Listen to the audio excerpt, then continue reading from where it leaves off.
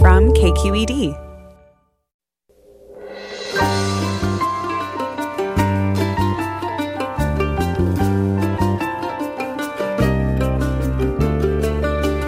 From KQED Public Radio in San Francisco, I'm Mina Kim. Coming up on Forum, while it's true that most of America's Latinx voters have supported Democrats for generations, Republican candidates have consistently won about 20 to 30% of the Latino vote, including President Trump, who over the course of his presidency hasn't lost much ground among conservative Latinos. 20 to 30% is enough to hold sway in the upcoming election, says historian and political analyst Geraldo Cadava, who set out to explain the loyalty of this voting bloc in his new book, The Hispanic Republican, The Shaping of an American Political Identity from Nixon to Trump. He joins us after this news.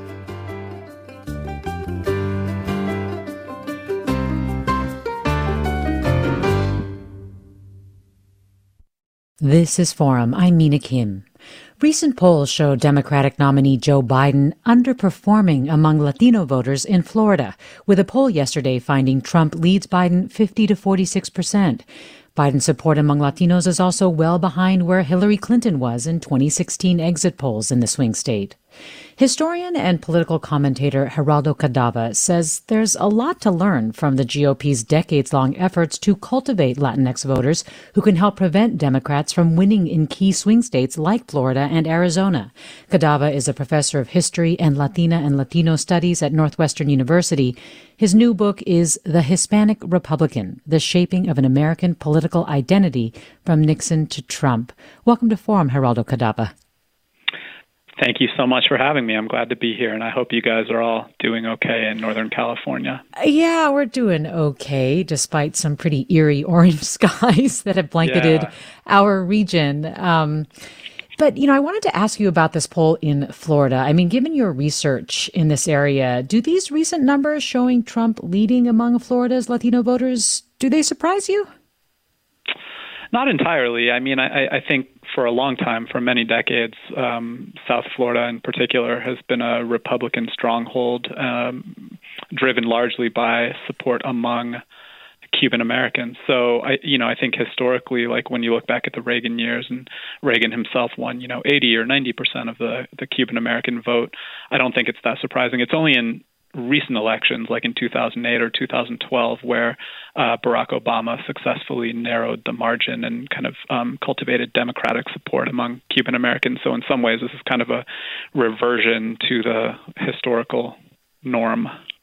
Well, when you started researching your book, you said that you'd assumed that Hispanic Republican support began among Cuban Americans. Why was that wrong? Well, what I found when I started really digging into the archives and talking to many actors in the history that I wrote, I found that the Hispanic Republican movement was in many ways started by Mexican Americans in the West and Southwest and California and Texas, and they kind of, supported Western political candidates like Richard Nixon and Barry Goldwater and Ronald Reagan. And some of the Mexican Americans who were involved in the Hispanic Republican movement early on, I'm thinking of people like Fernando Oaxaca, who recently passed away, but also people like Albert Zapata, who worked in the Nixon and Ford administrations. These are Mexican Americans from California. They said that Cuban Americans didn't really, as they put it, this is a quote, didn't really matter until the 1980s when Reagan really brought them into the fold of the Republican Party by appealing to their anti-communism first and foremost. So I was surprised to learn that for some 20 years before the 1980s, Mexican Americans were the kind of leaders of the Hispanic Republican movement. And it was interesting, too, that it was groups first rallying around Eisenhower, right? What was the appeal? Yeah. Well, the appeal there was that many Latinos in general, Mexican Americans in particular, had served and fought in World War II, and Dwight Eisenhower was their general, and they thought that he was the kind of leader that America needed during the early years of the Cold War. And then from there, how did Republicans and Republican candidates sort of cultivate the support of Mexican Americans, especially in California? What were some of their strategies? Yeah, one really fascinating character was a guy named Stuart Spencer, who's still alive and lives in California, and he worked to recruit Mexican Americans for Richard Nixon, not only during his presidential runs in 1968 and 1972, but during his earlier campaigns when he was running for a Senate seat in California as well. And, his strategy was to really have a presence in heavily Mexican and Mexican-American communities in places like Los Angeles and East Los Angeles. So they would set up health clinics in the neighborhood. They would offer legal advice for people trying to sort through their immigration problems. And they would be a presence year-round, So it was about committing to the community and being there not just during election periods and a few weeks before elections when they were seeking their votes, but demonstrating a kind of continuous presence. And that's not all that different from what you hear from Latino political strategists today, like Chuck Rocha, who coordinated Bernie Sanders' Latino outreach efforts, that, you really need to demonstrate a commitment, not just by throwing money at a community and spending time in a community just a few weeks before an election, but by having a real presence over a long period of time. Well, we have a comment already from a listener, George, who writes, I would appreciate the author giving us a definition both for Hispanic and Latino, because they are two very different terms. Nobody understands what they mean and how these terms originated, primarily by the people who fall into these two groups. I like this question because you specifically make a point in your book to talk about why you decided to title it Hispanic Republican. So, yes, could you address George's question?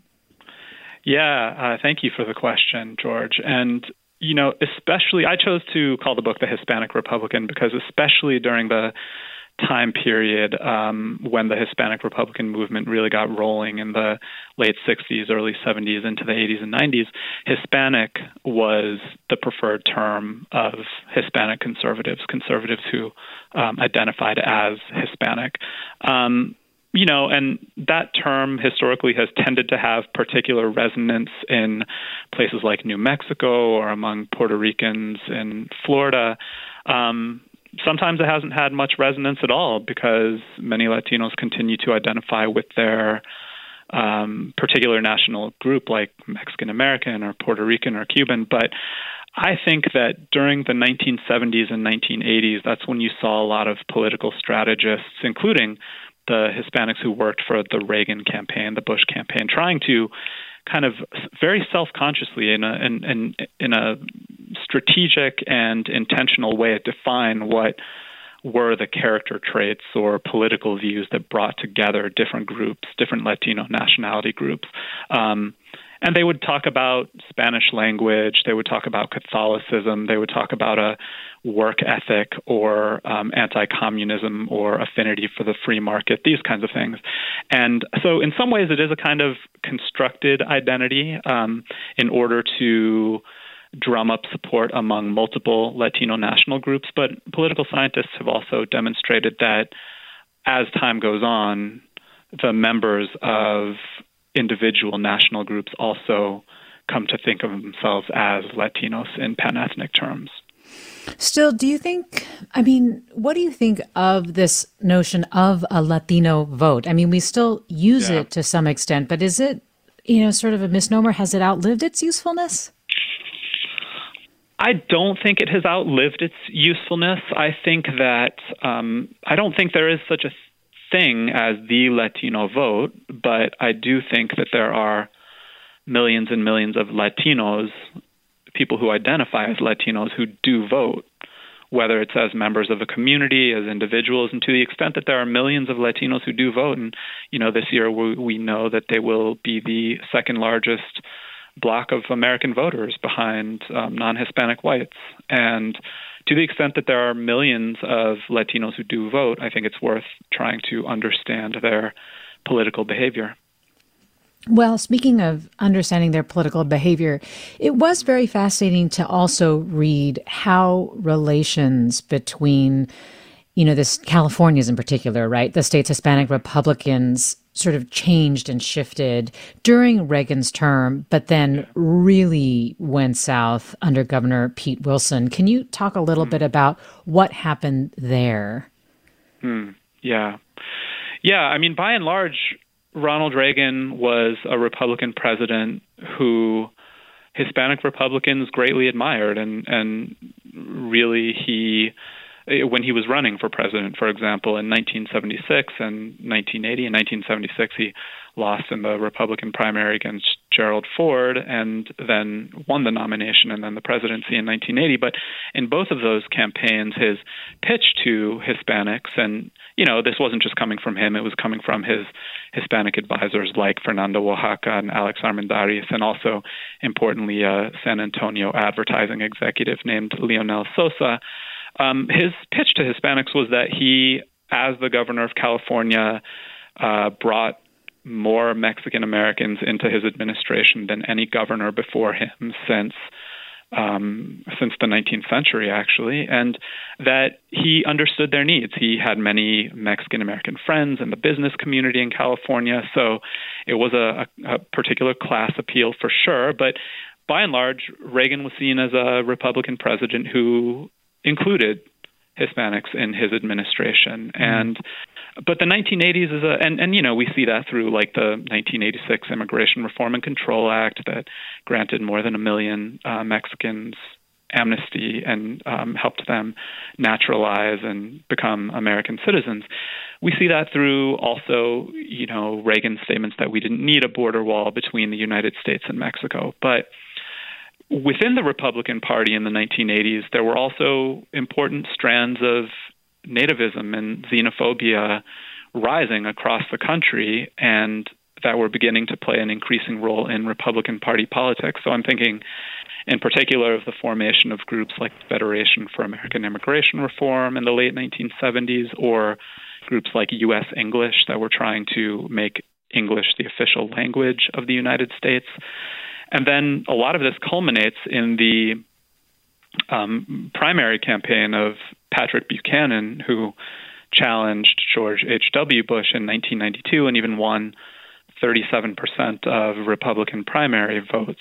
So these kinds of contending forces within the Republican Party are starting to pull Hispanic Republicans in different directions. And I think, those rising strands of nativism and xenophobia that were taking place really across the country in the 1980s and early 1990s also came to play in California's gubernatorial race in 1994 when Pete Wilson really championed Proposition 187. This was the moment when Hispanic Republicans started to question their loyalty to the Republican Party. Well, we'll talk more about that after the break. We're talking with Geraldo Cadava about his new book, The Hispanic Republican, The Shaping of an American Political Identity from Nixon to Trump. Stay with us for more after the break. I'm Mina Kim.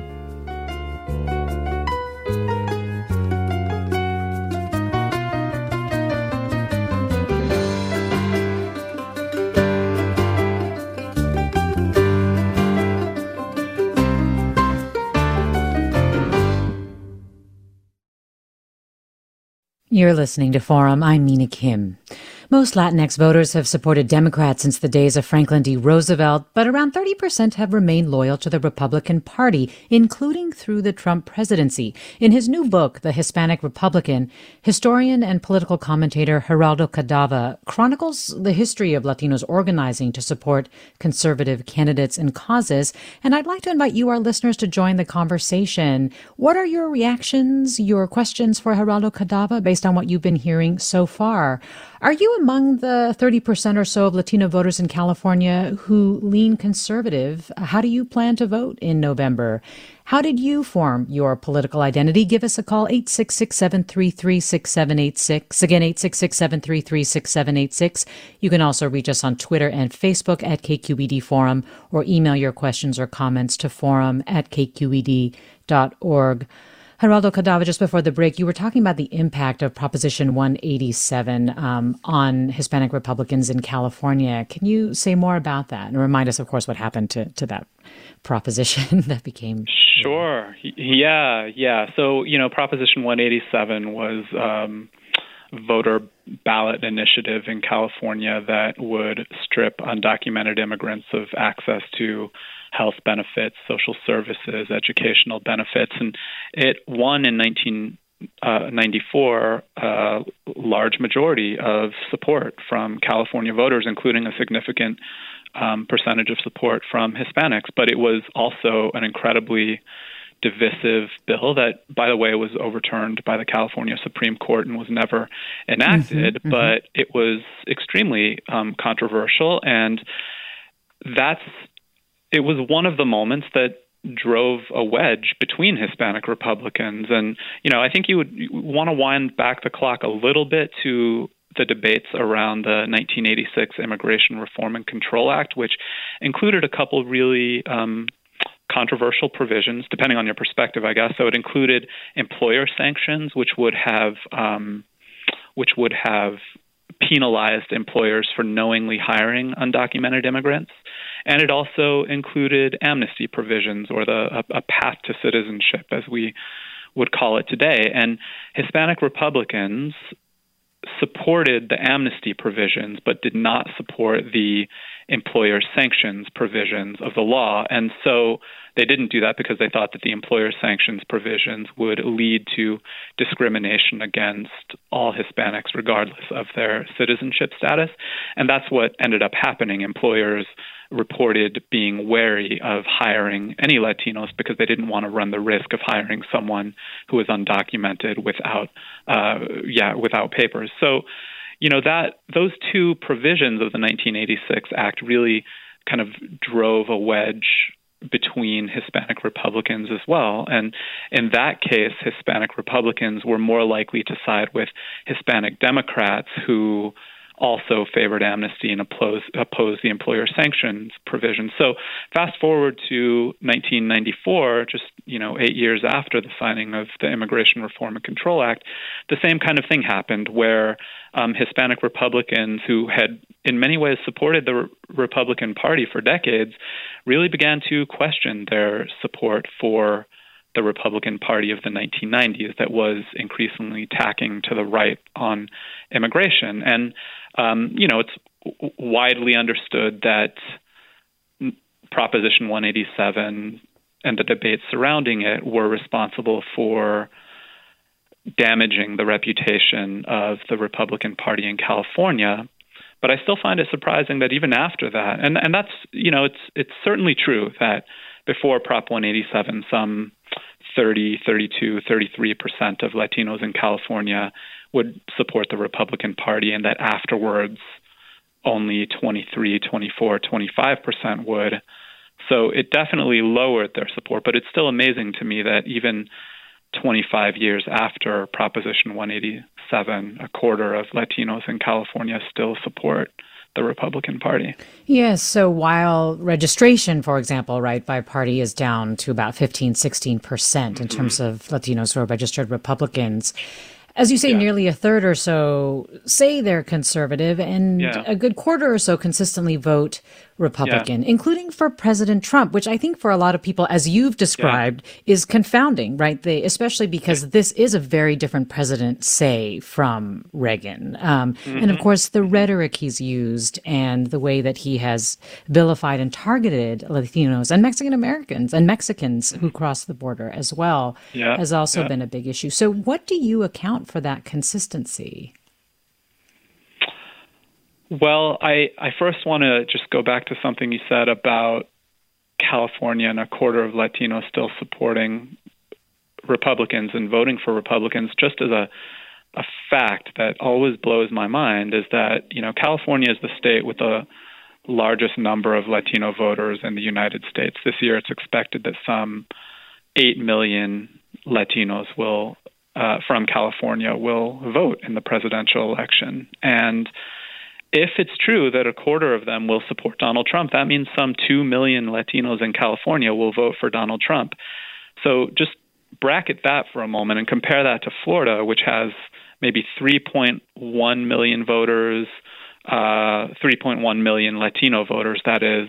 In 2016, about 35% of them supported Donald Trump, which is about 1 point some million voters. So it just, as a fact, blows my mind that there will be more Latinos in the state of California to vote for Donald Trump than will vote for Donald Trump in Florida, which is, of course, considered the, bastion of Latino conservatism and a Republican stronghold. So it's just really interesting. I think that helps you think in different ways about what California looks like decades after Proposition 187. So it's an interesting fact. But just to your question really quickly about what explains it, I mean, I think that the period since the 1990s and after Proposition 187, these are decades when Hispanic Republicans have been at greater pains to explain and justify their support for Republicans on issues that don't have anything to do with immigration. So they'll point to the fact that Latinos care more about education or health care or jobs. And these are all issues on which the Republican Party has certain takes, so like support for charter schools.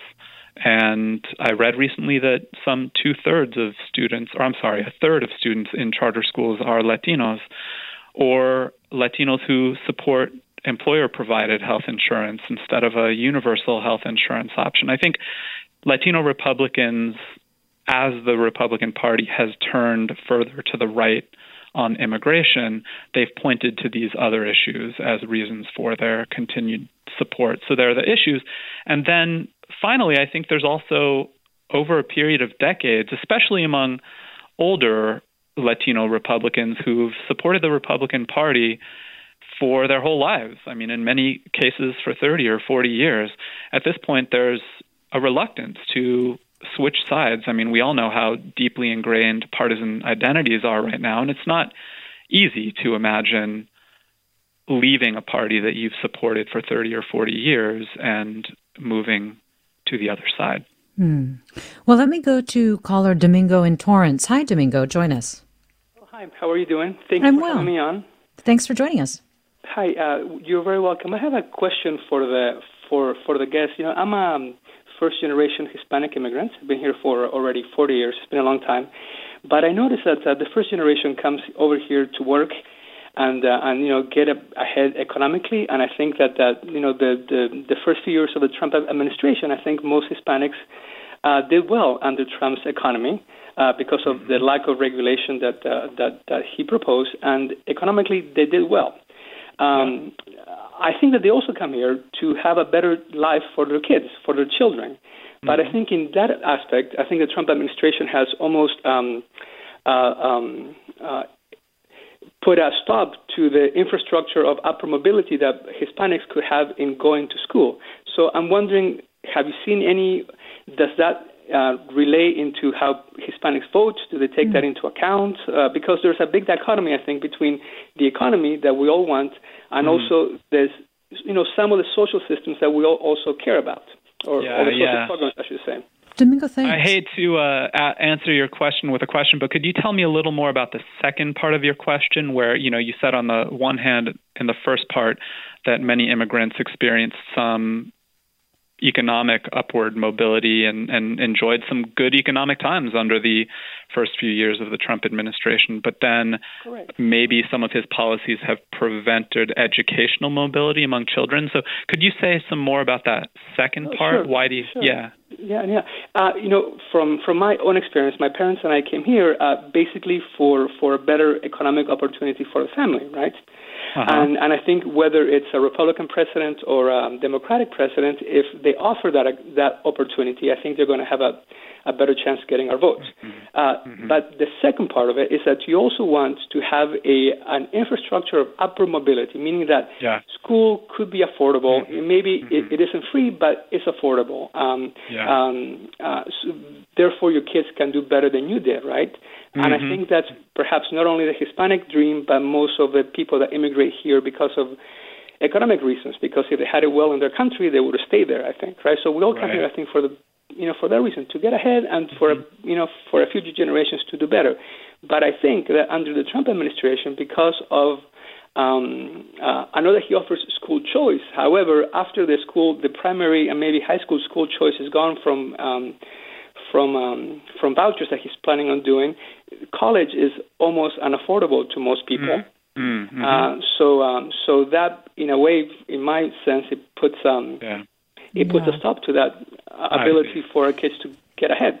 And you're wondering, Domingo, if that has had some effect on Republican support or support for Donald Trump among Republican Hispanics? Is that what you're asking? That's I guess, yes, that is the question.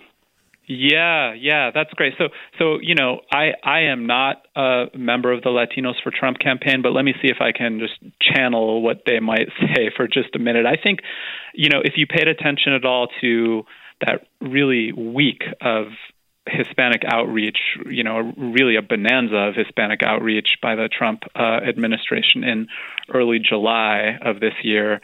The week got remembered largely because of the Goya beans controversy, but there was a lot else going on. And in many ways, that whole week was about Hispanic outreach. And I think, the core message of the Trump campaign that week was that educational and immigrant and financial opportunity were linked. And the Hispanic Prosperity Initiative, for example, was about, and is about, because it's still ongoing, is about both increasing business opportunities for Latinos by making, loans, government loans, more accessible, more widespread, and creating new educational opportunities, not just by investing in charter schools and voucher programs, but also by investing in Hispanic serving institutions, HSIs, and providing an easier pathway for Latinos to go to college. So I think from the Trump administration's perspective and the Latinos for Trump campaign, they would fully agree with you that financial and educational opportunity are closely linked. But I think, the important, I don't know if it's a challenge that you raised to that idea. There's the idea that we're investing in education, but there's also the reality of it being increasingly hard for teenagers or high school graduates to imagine going to college because of the suffocating amount of debt that they have to incur in order to do so. So there might be some kind of disconnect between the way that the Trump administration is talking about creating educational opportunities versus the actual educational opportunities that students have to go to college because of crushing student debt and the inability to pay for tuition. So that might be happening, in fact, even though the Trump administration is trying to do both. Well, Domingo, thanks for the question. And actually joining us now is Michelle Martinez, National Secretary for the Republican National Hispanic Assembly. Thanks so much for joining us. Hello. Thank you for having me. And so are you planning to vote for Trump in 2020? Yes, absolutely. And why? Well, as I had been listening to your show earlier, I do believe myself to be a Republican and a conservative, and I do follow the party lines as well as support our president. I think that everything that he promised, he kept those promises. And we've seen, although we are living during an interesting period right now with COVID-19, if we look back to the statistics in 2019, we could see that Hispanics were prospering more than any other group. We had more Latinos enrolling in universities, more Latinas initiating businesses, more Latinos buying homes. That was all good for our community. And so I feel that he has definitely initiated for the Latino community that sense of prosperity that we come here for as immigrants or, being Americans that have been born and raised here. And so I heard that your parents immigrated here from Peru. Is that right? That is correct. And so yes. When they immigrated here, how quickly did they become or identify as members of the Republican Party? Well, it's a very interesting conversation because my parents are still registered as Democrats, but vote for our president, Donald J. Trump. And I think it speaks to a very interesting dynamic that they found here in the United States, which is, we vote our values, but there is something that was very interesting about the messaging with the Democrats that lured them into registering Democrat, but when they sit down to make their vote, which they take very seriously, having come from Peru and understanding how important it is to be able to vote, they do take the time to look at the statistics and realize, well, I've got to vote for President Trump.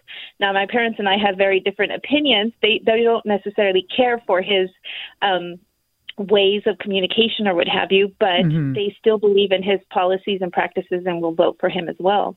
And you don't have misgivings about the way he's communicated about Latinos or Mexicans? No, and I think that's a more complex question that can be answered with a yes or no, but I'll try to explain myself. I believe that people are human. And in the best of times, we hope to come off well. And in private moments, we may say things that we end up regretting and don't necessarily mean. And I think that a person's actions are much more important than their words. Words are easily given, but the actions behind them is what defines a person and their character.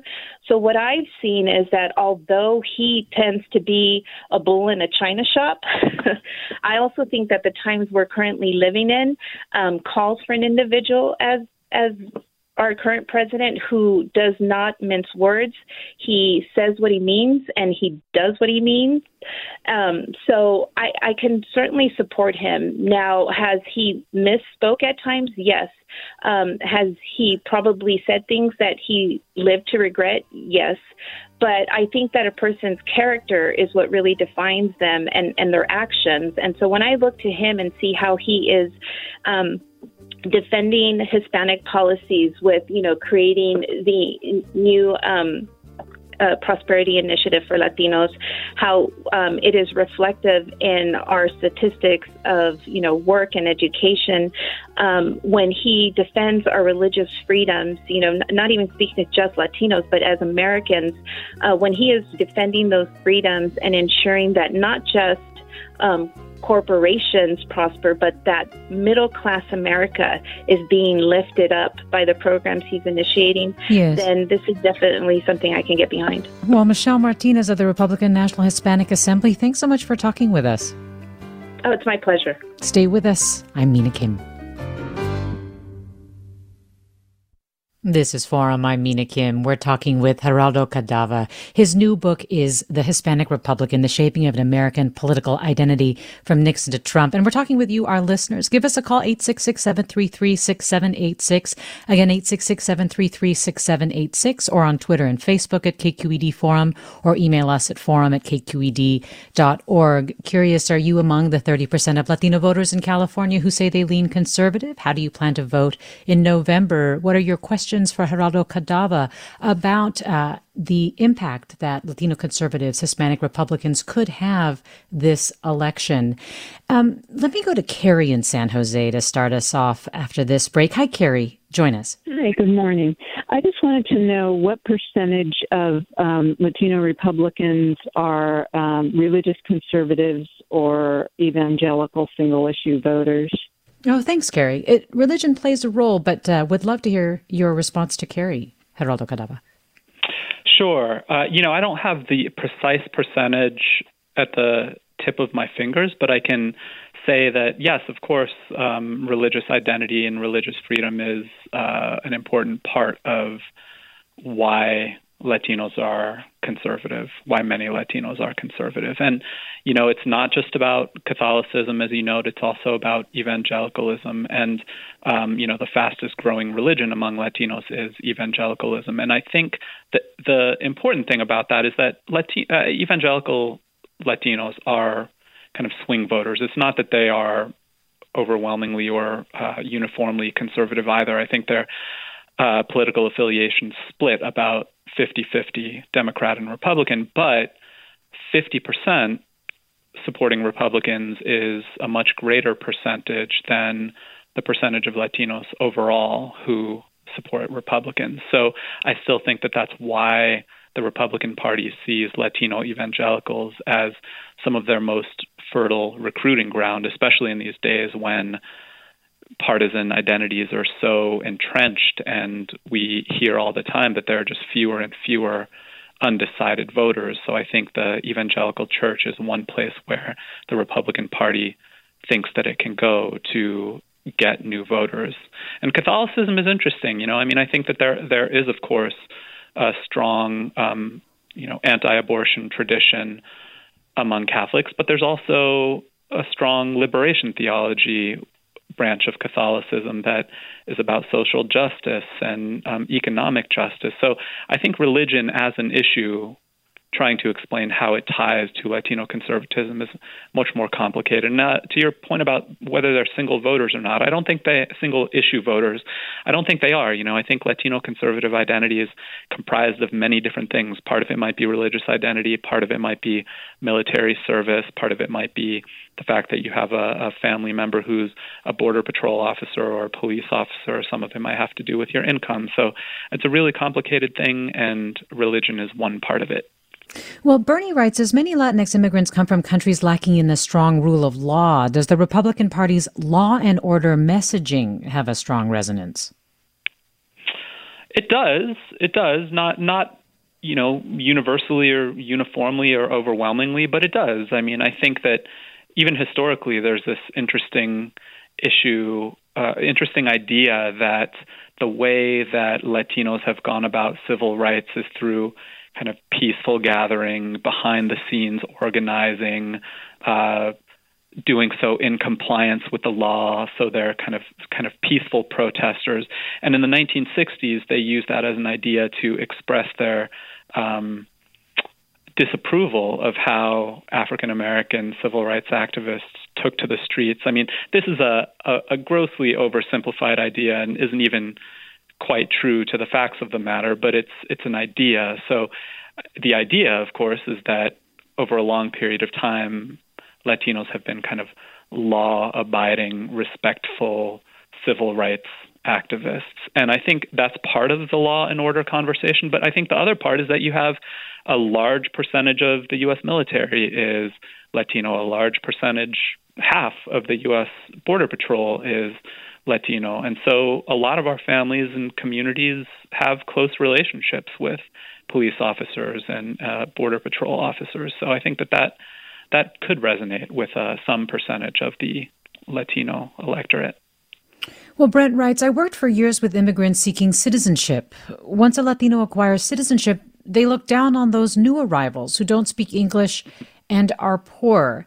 Of course, as we're saying, this is not something that necessarily is universally shared, but is it enough of an influence potentially in terms of explaining Republican support? Do you think that is the case? I was also struck by, I read this piece by Ruben Navarrete, who was saying something quite similar.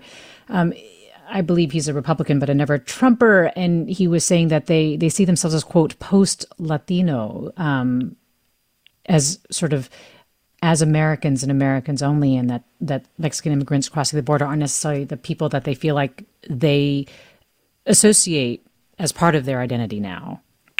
Yeah, that's an interesting idea. I'm intrigued by the idea of post-Latino, and I wonder if recent immigrants are pre-Latino who become Latino. So I think, that's interesting. It sounds a little bit like my grandfather's story. He joined he's from Panama and is Colombian and Panameño and Filipino, and he joined the U.S. Air Force as a way, not only as a way of becoming a citizen, but the way he became a citizen was by joining the U.S. Air Force. And he voted for a Republican for the first time in 1980 when he voted for Ronald Reagan. At this time, he had retired from the Air Force and was working in silver mines outside of Tucson. And he voted for Reagan because Reagan was promising to put more money back into his weekly paycheck through tax cuts. So he kind of voted for a Republican for the first time because of taxes and financial matters. But then over a course of decades, he came to embrace Republican Party positions wholesale, including the position on immigration. And the thing he always told me when I was a kid is that he, you hear this a lot, he immigrated the right way, and it's not that he is against immigration, he's just against illegal immigration and for legal immigration. And I think that gets at the point about once immigrants naturalize and become citizens, and the longer they spend in the United States as citizens, it becomes easier for them to distance themselves from the experience of immigrants. I think there's some truth to that as an experience of many Latinos, but it has gone in the other direction as well, where many Latinos who've been here for generations still kind of fight for immigrants, in part because they recognize that their families have an experience of immigration. Many of them might have family members who immigrated recently. So, generally, in its most general sense, I think the issue of immigration and long-time presence in the United States is an interesting one. And you would tend to think that it would make sense that Latinos who've been in the United States for longer would be less defined by the immigrant experience, and their politics would be less defined by the immigrant experience, and might therefore be more likely to be conservative. And it would be recent immigrants or immigrants who recently naturalized who would be more likely to be Democrats or to embrace the Democratic Party. But I don't know that that's entirely true either. I mean, I was interviewing the chairman of the Republican Party of El Paso, and he told me that for the longest time he would go to all of the naturalization ceremonies in El Paso and pass out Republican Party literature, which kind of defined the Republican Party for immigrants who were literally just that moment naturalizing, and would say this is what the Republican Party stands for.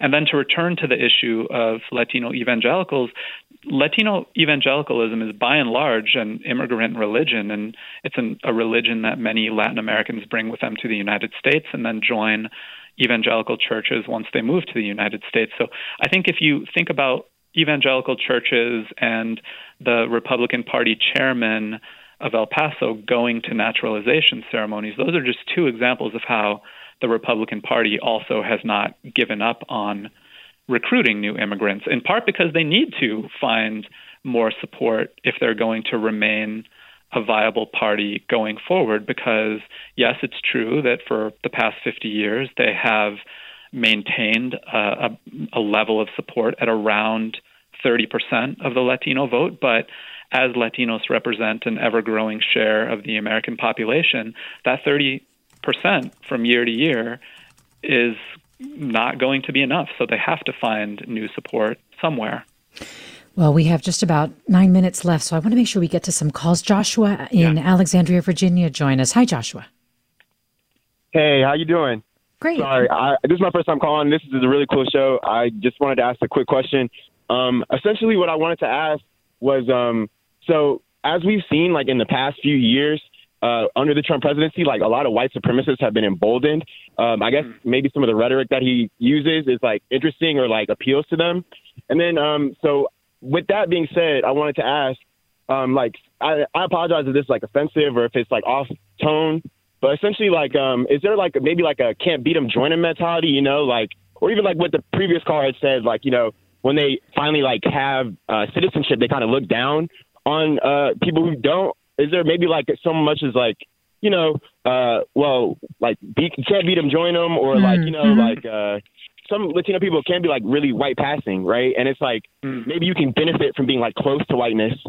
And I ask that because like as an African American male, like a lot of like in like my circles or like people I talk to, like if there's like a black man or a black woman who's like a Republican, you're like, oh, they're a sellout, they're like kind of buying into white supremacy or something like that. Do you think that there's like something like that at play, or is it more so like economic or religious? And like, I completely understand if you don't know, but I just wanted to ask. It's a great question, Joshua, and also something that I think is a conversation that's having within communities of color. But Geraldo Cadava. Yeah, that's a great question. I mean, I think there's certainly one leading theory of Latino conservatism is that it's about the lighter-skinned Latinos who are more affluent and can pass and therefore, enter the halls of power in a way, power and influence, and kind of cozy up to Republican Party influentials in a way that people with darker skin cannot.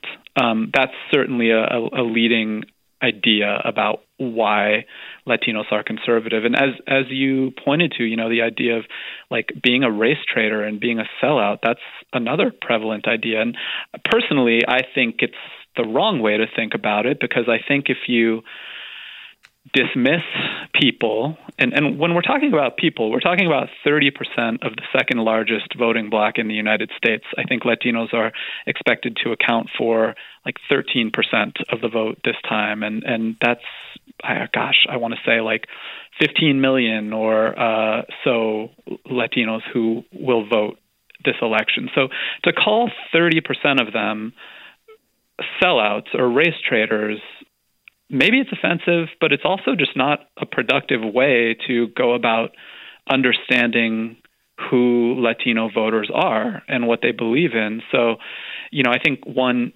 main idea of my book is to try to move away from any oversimplified way of describing Latino voters and to try to take them seriously as political actors and listen to what they're saying about their reasons for supporting the Republican Party or for supporting the Democratic Party. I think both parties in many ways have taken Latinos for granted. So, I think the question of whiteness passing, yes, it's super interesting, but, like with religion and others, I wouldn't want to pin an entire argument or hang an entire argument about why Latinos are conservative on that issue. How do you think the pandemic is going to affect things? I mean, I do think there is an open question as to how long, as you said earlier, you alluded to, they can hold on to this consistent level of support. Mm-hmm. We know that the pandemic has disproportionately also hit Latinx communities. So I wonder if you think that the pandemic kind of throws all of sort of what we knew from before a little bit up in the air. Yeah, I think so. I think so. And I think that in many ways your other guest, who's a speaker for the Republican National Hispanic Assembly, was getting at this, that the argument going into 2020 of the Trump campaign was that Latinos were doing better than ever before. Rates of home ownership were up, median incomes were up, unemployment was down. And then the pandemic hit. And we know that just today I was reading an NPR story about how 60, 70% of Latinos in the biggest cities in the United States have reported financial difficulties since March. And that's in some ways not surprising at all, because many Americans are suffering right now. But to see the pandemic have such a disproportionate effect on people of color is really, really disturbing, and something that we need to spend a lot of time thinking about and how to figure out how to solve that problem. So, I do think that the past few months have shaken things up, perhaps like elections haven't been shaken up before. As a historian, I'm very reluctant to say that. I'm sure we could find equally turbulent elections, but I do think that this could be a moment of realignment and a moment when people who've supported parties for a long time might rethink their support because of how much America has been shaken. So I think that it could be a moment. But the one note of caution that I would have as a historian is that you look at the past 50 years, that 25 to 33% support has held fairly steady. So we'll see. You've also highlighted comments from people who may not like Trump the man, but still believe in the party, and how that is actually kind of a 180 from the past. Yeah. Say that one more time. You were saying that they're okay with the party, not so much with the man, whereas what may have necessarily gotten them interested or loyal to the Republican Party was initially the promises of the candidate, which is an interesting point. Mm-hmm. There's so many more things to talk about. I just want to get a couple more comments in here if I can. Sure. Yeah. This listener writes, please call out the facts. Trump promised to build the wall. He did not. Promises kept as propaganda, and he has never publicly regretted anything. That caller is doing all the regretting for him. I think this person is referring to Michelle Martinez earlier. But I think the one thing that I was struck by is that she was saying that her parents are registered Democrat, but when it comes down to vote, they vote Republican. And I think there is a lesson for Democrats in there, Yeah, isn't there? Totally. Well, there certainly is. And, Michelle's comments resonated with a lot of what I've heard from the Hispanic Republicans that I've interviewed. Some of them say, like I was talking to a candidate last week who's running for office in South Texas, the Rio Grande Valley, which is like 80 or 90% Hispanic and traditionally Democrat, but she is running as a Republican, and she thinks that there's a good chance that she'll win in November. And the reason, she says, is that she thinks it's not that her values have shifted, it's that the values of the Democratic Party have shifted. And so it's actually the Democrats that have moved, not the Republicans. So, that is an interesting perspective. And I was thinking about her comments when I was listening to Michelle, too, because I do think that is something I've heard a lot of from the people I've interviewed. Well, this listener writes, there's a long history of using the word Mexican as a slur and a way to divide differing ethnic groups and immigrants.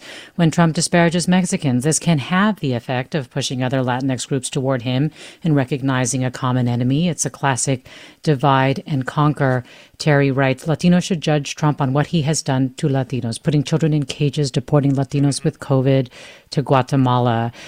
So there is a lot that I think will, as you say, a lot of nuance and complication among voters, especially this season. And I'm sure you are watching closely as to how this will all play out.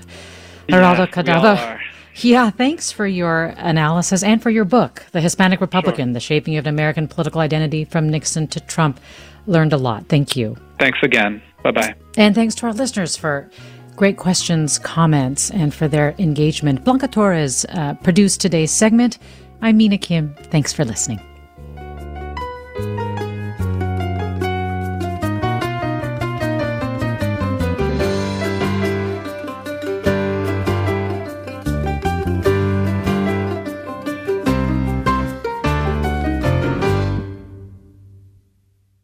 Funds for the production of Forum are provided by the members of KQED Public Radio, the Germanicos Foundation, and the Generosity Foundation, and the Bernard Osher Foundation, supporting higher education and the arts.